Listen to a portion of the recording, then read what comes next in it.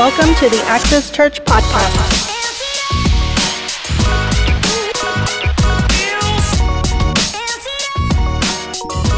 All right, it's 1:04, and I'm going to just give you part one. We started a series called The Kingdom of Heaven is Like, and we've been going through the seven parables of the kingdom. And I purposely omitted the first one because I wanted to get into the other ones. And now we're going to actually go to where it all started, right? And this is the parable of the sower. And today we're not even going to get into it, but I have to kind of lay a foundation to help us to unlock and unpack the revelation and truth that is embedded within this parable. You know, this is often subtitled in your Bible, the parable of the sower. But when I look at it, it could also be called the parable of the soils, right? The soils, because when you read it, Jesus delineates and makes a distinction between the different types of soil, right? And one of the things that he tells us in the version of the Gospel of Mark, in Mark 4:13, it says that Jesus said to them, "If you can't understand the meaning of this parable, how will you understand all of the other parables?" Right? That's what Jesus is saying. He had just told the parable of the sower, and then he tells his disciples when they're alone, he says, if you don't understand this parable, then how are you going to understand the other parables? So I believe that Jesus is identifying this parable as a key to unlock all of the other parables, right? And when you look at this parable, you'll find that embedded within this illustration, you'll see the purpose and the nature of the Word of God. Embedded in this parable, we see the nature and the purpose of the Word of God. Now, there's something that we've got to understand, that in the Greek language in which the New Testament is written, there are two words used for word, right? There's the logos, which means the written word, and then you have rhema, which means the spoken word. So when they're writing in Greek, it's real important to see because we translate it in English just the word, right? But there is logos, and then there is the rhema, which is the spoken word, right? And we as a prophetic church, we value the voice of God, right? We value the rhema word of God. We are a church that believes that God is still speaking today. Anybody believe that God still speaks today? There are other churches that believe that God has stopped speaking, that everything that he had ever wanted to say, he already said it. But when I look at the God of the Bible, and I look at from Genesis all the way to the book of Revelation, I don't see a God that is mute. I see a God that likes to speak, right? And so we are a church that we place a high value on the rhema word of God, the voice of God. But the voice of God must be proportionate to our value of the scriptures, which is the logos word. See, we can't put a higher value on the spoken word than we place on the written word. If we value the voice above scripture, then we will be open to deception, because nothing that God ever says or speaks to you will ever contradict his written word. And it's important because people will come and say, well, God has given me a word, or God gave me a word for you. And a lot of times we're like, well, is it from God or is it from the enchiladas you ate last night, right? Where is this word coming from, right? And our litmus test, our ability to discern whether this is a word from God is when we've got to take it and look at it through the filter of Scripture. But if we don't know the Scriptures, if we don't know the Word of God, then we're going to be open to deception. We're going to be open to false doctrines and false teachings. Why? Because the voice of God, the Rhema word, will never contradict the Logos word or the written word. Are you with me? That's why we here at Access Church, we give ourselves to the study of Scriptures. In fact, I'm excited to announce that in the month of May, we are going to restart our midweek Bible study. Come on, I know you can do better than that. So and those of you that were with us in the beginning when we would do our midweek Bible study, you know, we don't come in, we don't do praise and worship. We really come in and we dig into the truth of God's Word. You know, when we started Access Church, I realized that we are literally facing the first biblically illiterate generation. When I grew up in church and all my life, it didn't matter. Everybody knew the Bible stories. People knew about David and Goliath. People knew about Moses and the ark. People knew Noah and the ark, thank you.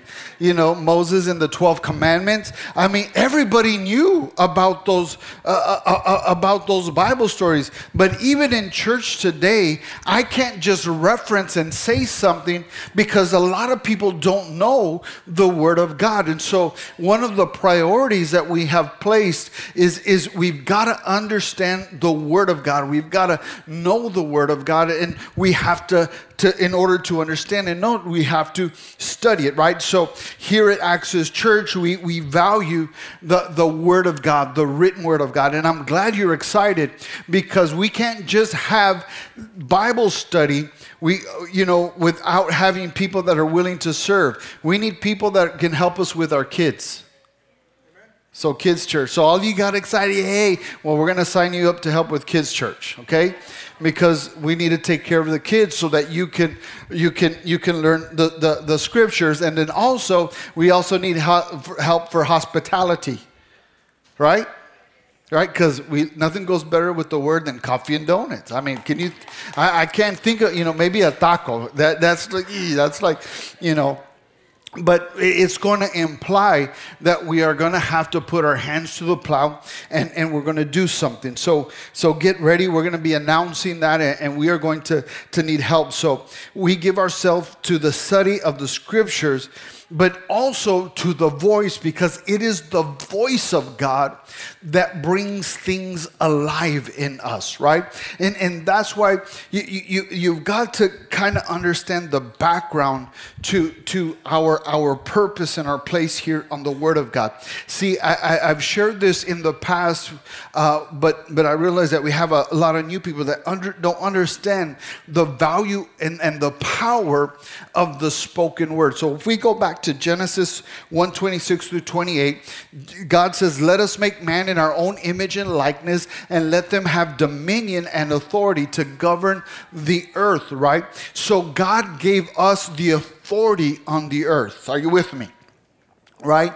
And that's why we must pray, right? Because God will never violate His will and He will never violate His law. See, when people ask, when we have a national tragedy, people often ask, well, where was God? And I'm like, well, where did you leave Him? God doesn't have dominion or authority here. God needs us to release it here on the earth. Are you with me? And a perfect picture and example, because the psalmist tells us the earth is the Lord's and the fullness thereof, and all that dwell in it belong to Him, right? We understand God holds the title deed to the earth, right? So we have a house. I live in a house that I don't own. The title deed is not in my name. I have a right to residency given to me by a lease agreement, a rental agreement, right? But my landlord owns the house, right? So God is the landlord, right? The word Lord means sovereign. It's not a religious term. It is a legal term. When we say He is the Lord of Lords, it is a legal term. It's not a religious term. We are telling God that He is the sovereign owner, right? When you say you are Lord of my life, we're telling Him that you have the rights, the ownership, the title deed, right? So you've got to understand the power, the way all of this dynamic works, right? So I don't own my house, right?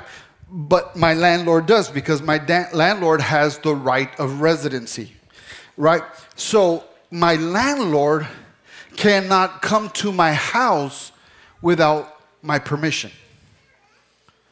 Legally, in the state of Texas, a landlord cannot enter the premises without your permission. That's just the law. And if they would do that, I could actually call the cops on them and have them taken out. Why? Because I have the right of residency. They need my permission to enter my house. Are you with me? Right? So when we look at this from a biblical perspective, God has the title deed of the earth, but He gave you and I the right of residency. He gave you and I dominion and authority. So God can't legally enter unless you give Him permission, and that's where the power of prayer and declaration comes in.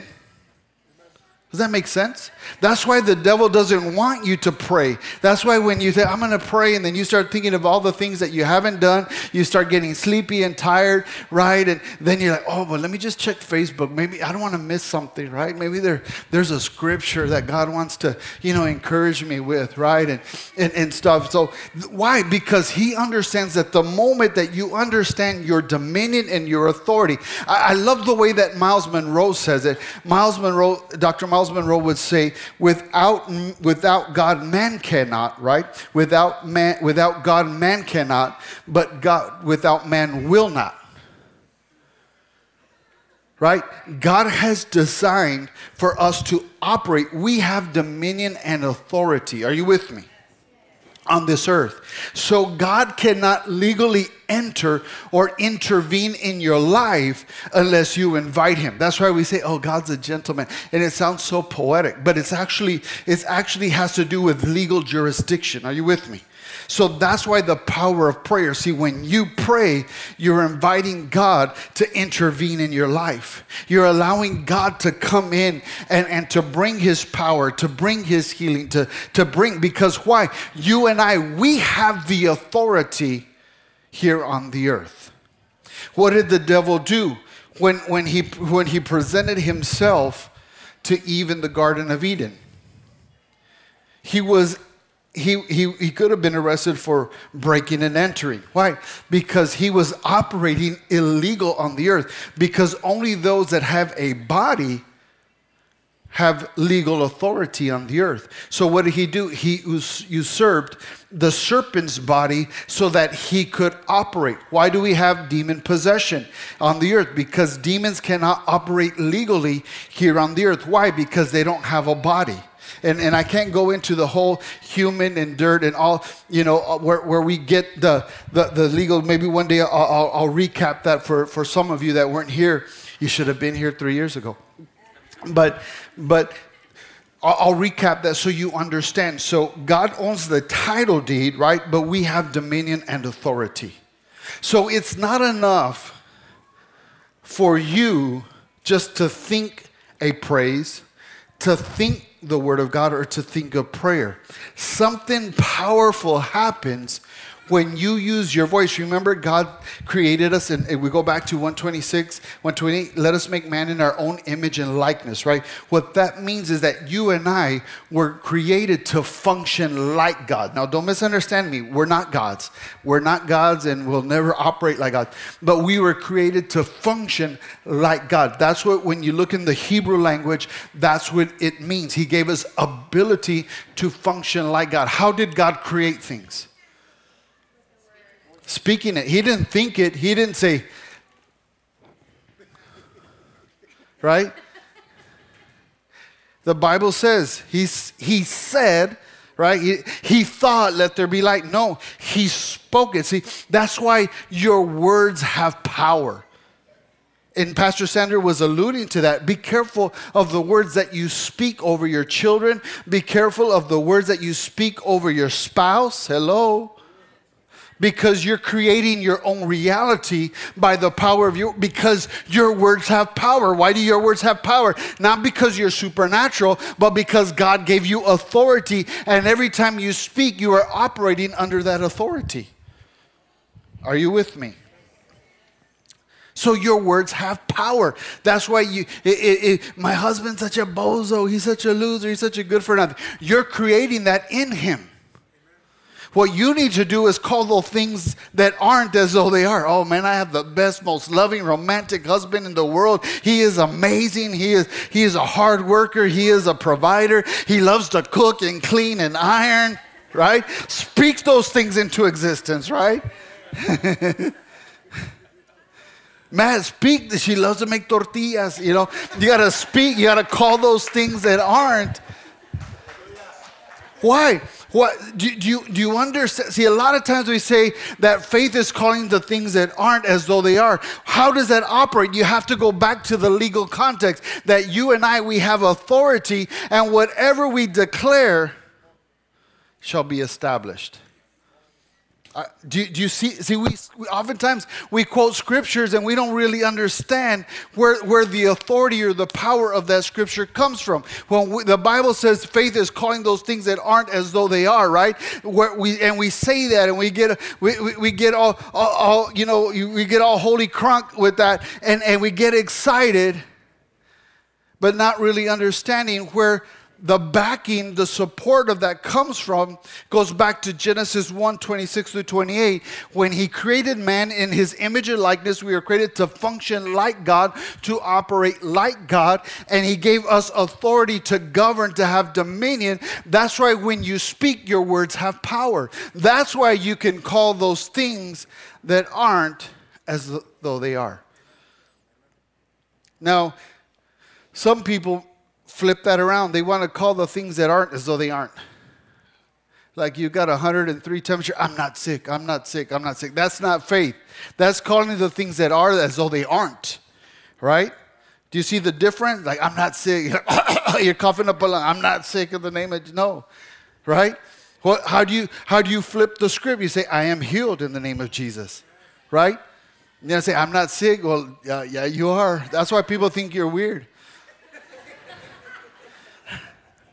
So you've got to understand the power of your word and the power of your declaration, okay? And so that's why we value the spoken word of God, because when we speak the word and we declare the word, then that word has power and that word has authority. If you just think a praise, if you think a prayer, it doesn't release into the atmosphere. The devil cannot hear your thoughts. He cannot hear what you're thinking. He can't hear if you think a prayer. If you think a praise, he can't hear it, right? So you have to speak it out loud. You have to release it. You have to use your authority. Remember, we were created to function like God in his image and likeness, okay? So we look here at this parable and we see the nature and the purpose of the word of God, right? So when we look at the parable of the sower, we see that the word of God is the seed, right? The heart is the soil. So we'll get in there. He says a farmer has a field. Remember, what is the field? We talked about for the last few weeks. The field is what? The world. We are the world. We are the children. Right? Those are the 80s babies. You know what I'm talking about? Now you know why I'm not in the worship team.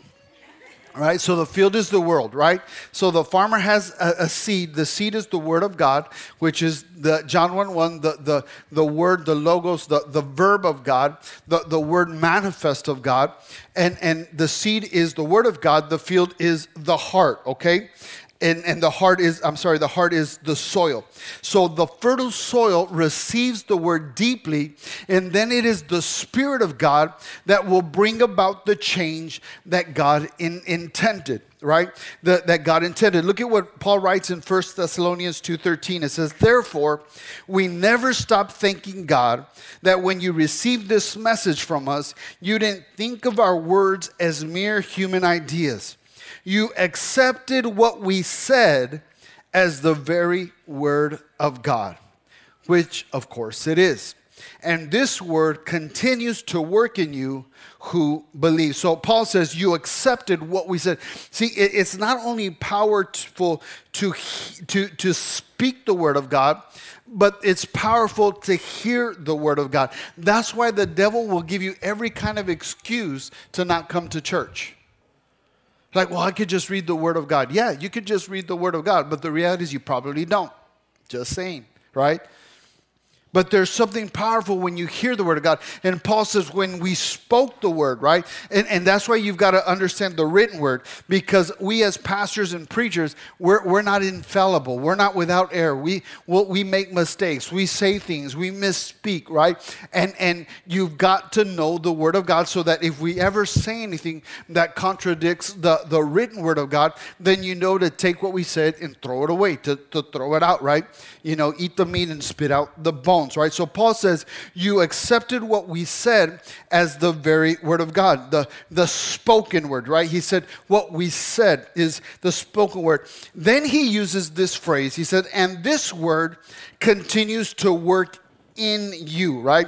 So the Greek word for work is the word energeo, which we get the English word energy, right? It's energeo. When it says to work, there's energy, which means to operate or to put forth power. Do you see the connection with the word? The moment you speak the word, there is a power that is released in your life. That's why when you pray the word of God, it's so powerful. That's why I'm telling you, you've got to go back to your Sunday school memory verses and go back to that, because it's not just enough to know it. It's not just enough to have it in your heart. When you speak the word of God, it is imbued and embedded with God's nature and God's essence and God's power, that when you speak the word of God, things come to life. Are you with me? So he says, this word, the seed of God, has a power. It has an energy to operate, to function. So the word of God has power, has the power of God imbued in it, right? You cannot separate God's power from his word. So when God speaks to you, it comes in a seed form, bringing with it the power of God to produce in you the fruitfulness of that which God intended for your life. So God gives you the seed, right? And we've talked about it when we talked about kingdoms and the kingdom's patterns, right? Pictures and patterns of the kingdom. We talked about the law of process, that everything God will do in your life, he does through process. And we see a picture of that in Genesis 8:22. He says, as long as the earth remains, there will be seed time and harvest, right? Seed time, the law of process, everything God is going to do. So when God speaks to you, it comes to you in a seed form. It is the potential for something great to happen, right?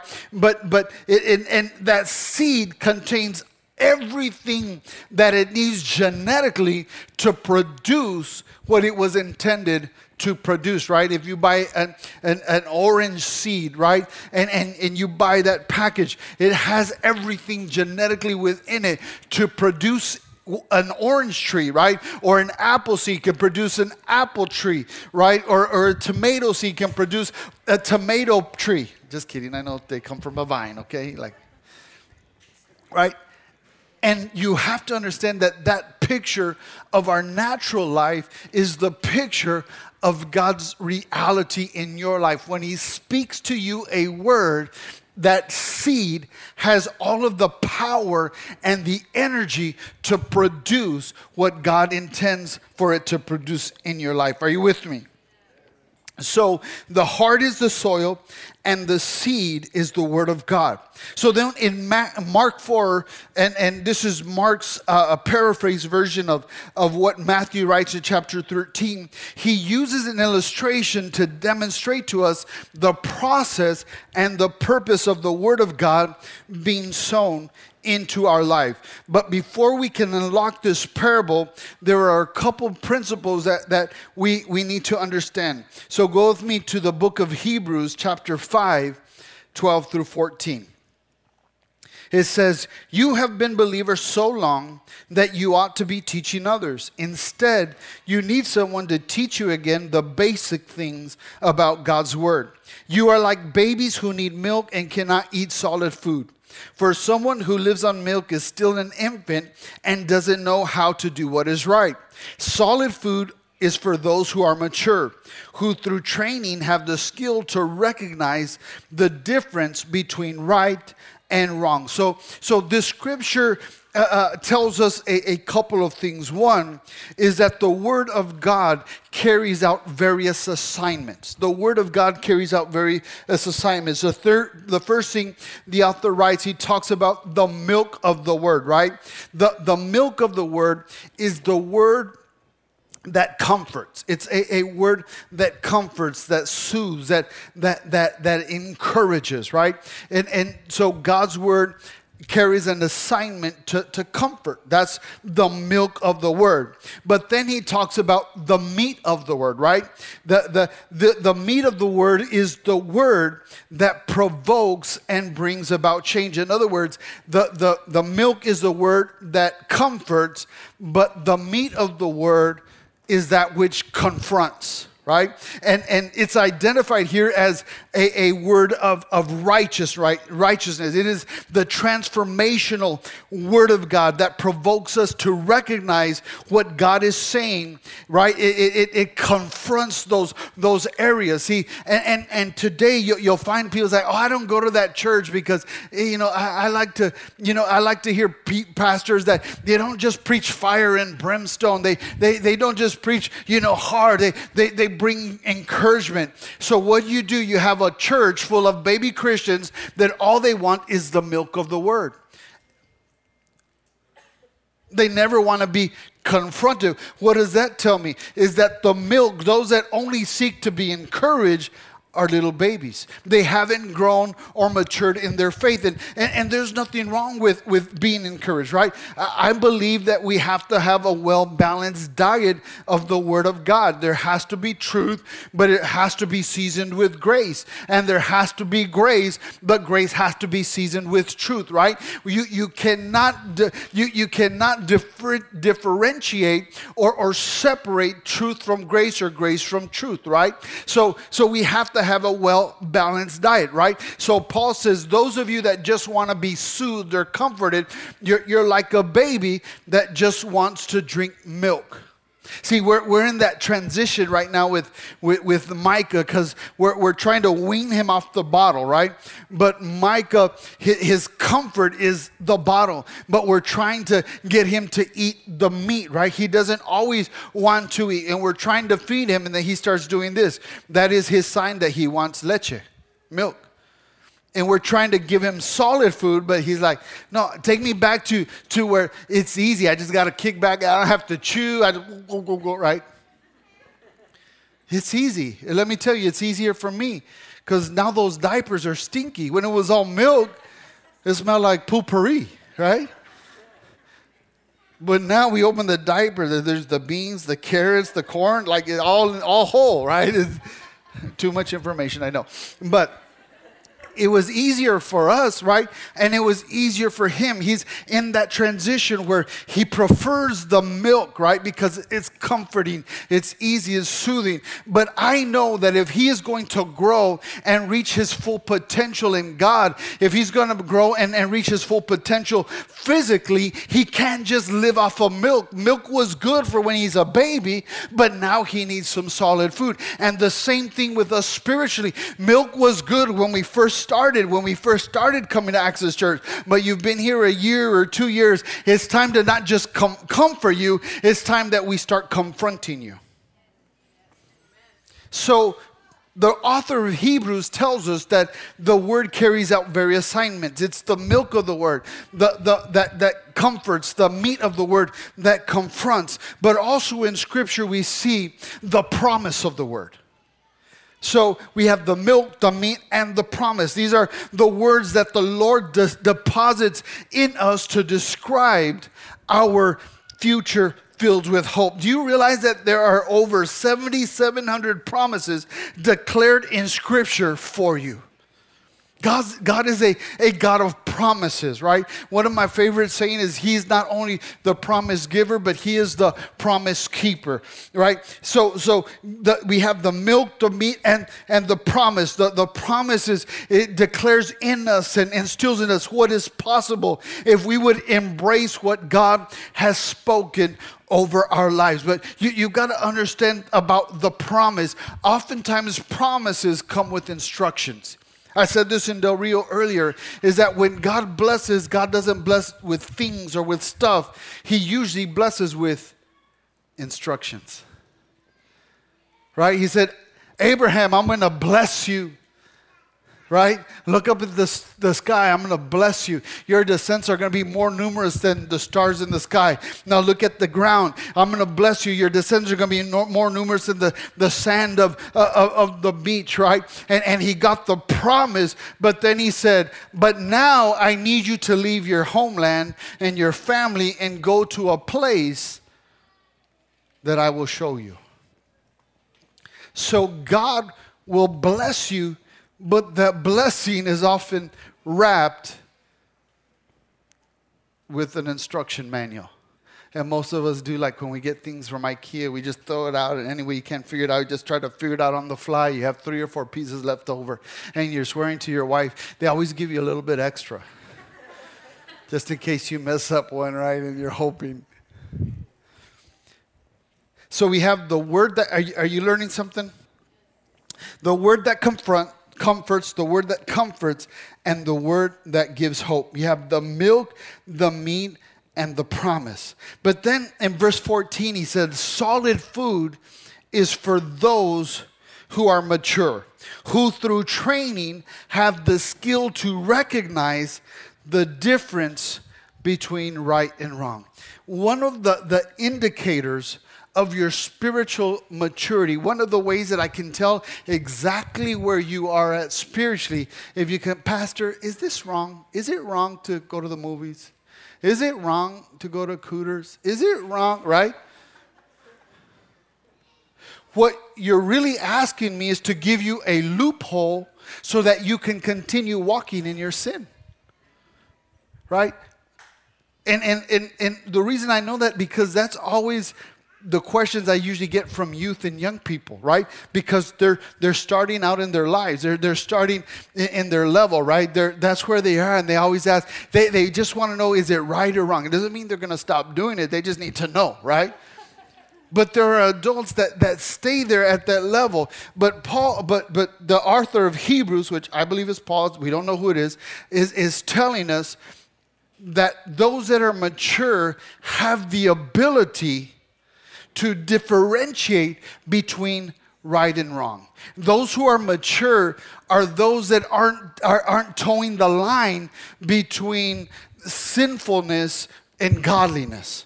Those that are immature are always trying to toe the line. Let's see how close I can get, before I lose my VIP ticket to heaven, right? Right? Let's see how close I can get to the line. But see, those of us that are mature, right? And I see that with my 4-year-old son, Malachi. Malachi doesn't distinguish danger. It doesn't matter where we get off. In our vehicle, Malachi jumps off the vehicle and he starts running around. And we could be parked in the street. Because of his immaturity, he has no ability to distinguish that you shouldn't play in the street. That is dangerous because there's cars that are coming by. He gets down and he starts running around, and I have to yell at him, Malachi, get over here. He thinks I'm being mean, but I'm not being mean. I'm really protecting him. See, sometimes it's not correction, it's just protection. But see, those of us that are older and mature, we know the dangers of playing in the street. And so we pull them close, right? And so as the scriptures are telling us that as you grow, as you mature, you're able to recognize the difference between right and wrong. You don't need a pastor to tell you if it's right or wrong. You just know. Like, you know what? I probably shouldn't be doing this. I love the way the Amplified Bible translates it. Hebrews 5:14, it says, but solid food is for the spiritually mature, whose senses are trained by practice to distinguish between what is morally good and what is evil. See, the premise of this verse is that your maturity as a believer is measured by your own ability to train your own senses to recognize the difference between good and evil. Your maturity of believer, right, is measured by your ability to train your own senses. You don't need someone there that's telling you know what, this is right or this is wrong. You have a way to do that. And he uses the word senses, which is your sight, your taste, your touch, your hearing, your smell, right? So what you've got to know that everything about you was perfectly designed to recognize and have fellowship with God. Every sense, every personality trait, everything he put in you was designed so you can have fellowship with him. We've got to train our senses. Remember what I've said, that what happens in the natural also happens in the spiritual, that God in the natural gave us just a picture of how his kingdom operates. So every one of the five senses, right? Every one of the five senses has a spiritual counterpart or a parallel sense, right? We know that taste is taste, right? What does the psalmist say? Taste and see that the Lord is good, right? You do that. Your ability to smell is the spiritual sense of discernment, right? When you're in a place or you're surrounded by people that you know that you should not be with, right? There's something that should trigger in your life. So the Bible is telling us that we can train our senses to help us distinguish between what is right and what is wrong, right? So we're going to stop there for today, and in 2 weeks we're going to come back to part 2. But I want to kind of highlight something that says that when you receive the Word of God, it comes with instructions, right? Every time God, if you look at Scripture, every time God wanted to bless someone or heal someone, right? It came with instructions. When the 10 lepers came to Jesus, remember the story of the 10 lepers came to Jesus and said, Master, heal us. He says, you are healed. Go show yourselves to the priest. And the Bible says that as they were on their way, the healing came. Right? Does your Bible say that? Or it says something? No. Can you imagine for a moment? You have to realize the legal implications of the Jewish law, that these guys that were lepers, they couldn't even go into the city. Much less they couldn't show them to the priest, because they were lepers. They were considered unclean. They would be stigmatized and shunned by all of society, but yet there they were, full of sores. And Jesus says, you're healed. And they're looking at their body like, no, I'm not. They had a decision to make. Am I going to obey the instruction, or I'm going to stay in my condition? And the Bible tells us that even though that they weren't healed yet, they said, the healer said to go show yourselves to the priest. So that's what we're going to do.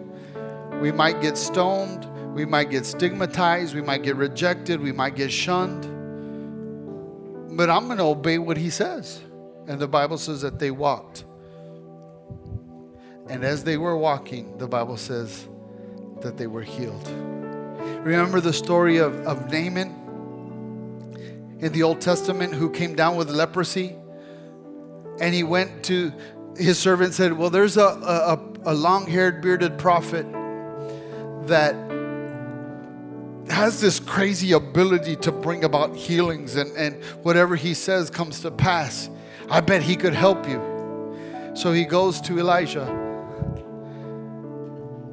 and he sends word to Elisha, say, hey, the captain Naaman wants to see you. And Elisha says, tell him to go away. No, he really wants to see you. He's been struck with leprosy and he wants you to see if you can heal him. He says, okay. Didn't give him the time of day, didn't make an appointment. He said, go tell him to wash himself in the Jordan 7 times. This was a very important, affluent man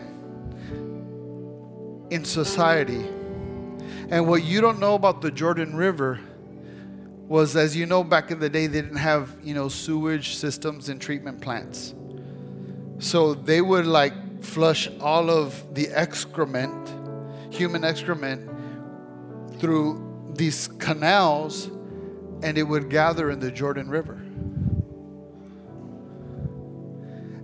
And now the prophet is telling him to go dip yourself in the sewage, can you imagine if I told you, go dip yourself in the septic tank 7 times and you'll be healed? He'd be like, forget, I'm going to another church, Pastor. That's it. That's where I draw the line. That's essentially what the prophet told him. Go dunk yourself in the sewage in the septic tank 7 times and you'll be healed. The promise was given, but it was wrapped in instruction. And his ability to have the promise and the miracle manifested in his life was tied to his willingness to obey the instruction. That's why Pastor Sandra says, and she'll tell, your kids already know this, if you're disobedient, you cut your blessings. Why? Because obedience unlocks the blessings of God over your life. And a lot of times when we hear the obedience, it's not just about walking in sin. It's about that little small voice where God tells you, why don't you pay for your coworker's lunch? That little small voice that says, why don't you pay for your boss's lunch? That witch, you know how she treats me? Man, you want me to do that? You don't realize that little act of obedience God wants to use to unlock a blessing in your life. Obedience unlocks God's blessings in your life. Every promise, the word is given, is a seed, but that seed comes with instructions for you to be obedient. So that your obedience, remember the whole dynamic of the authority given to us here on the earth. Here's another picture. So just so you guys know that I'm being biblical. The people of Israel are in the desert in Egypt, and God tells Moses, take your staff and hit the rock, right? And water will flow. So he goes, and what does he do? He has to obey. The rock did not start pouring out water until he obeyed the instruction. But now, a few years later, God says, okay, now you're going to speak to the rock. And instead of hitting the rock, you're going to speak it. So what does Moses do? That bozo, he hits the rock. Did anything flow? No, because he was being disobedient. The miracle or the blessing didn't happen until he spoke, right?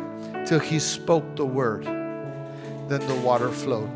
See, our miracle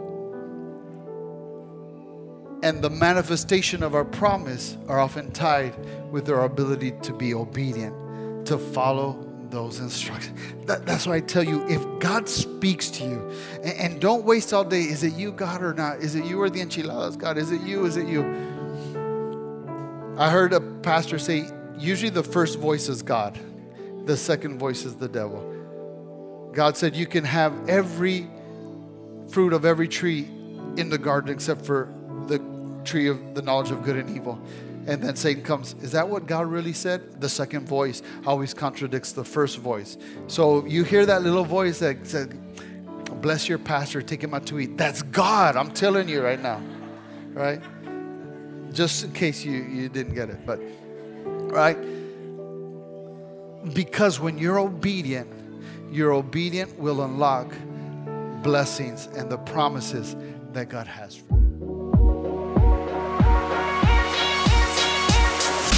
Thank you for joining us, and a special thanks to those who have given to support this ministry. Without you, none of this is possible.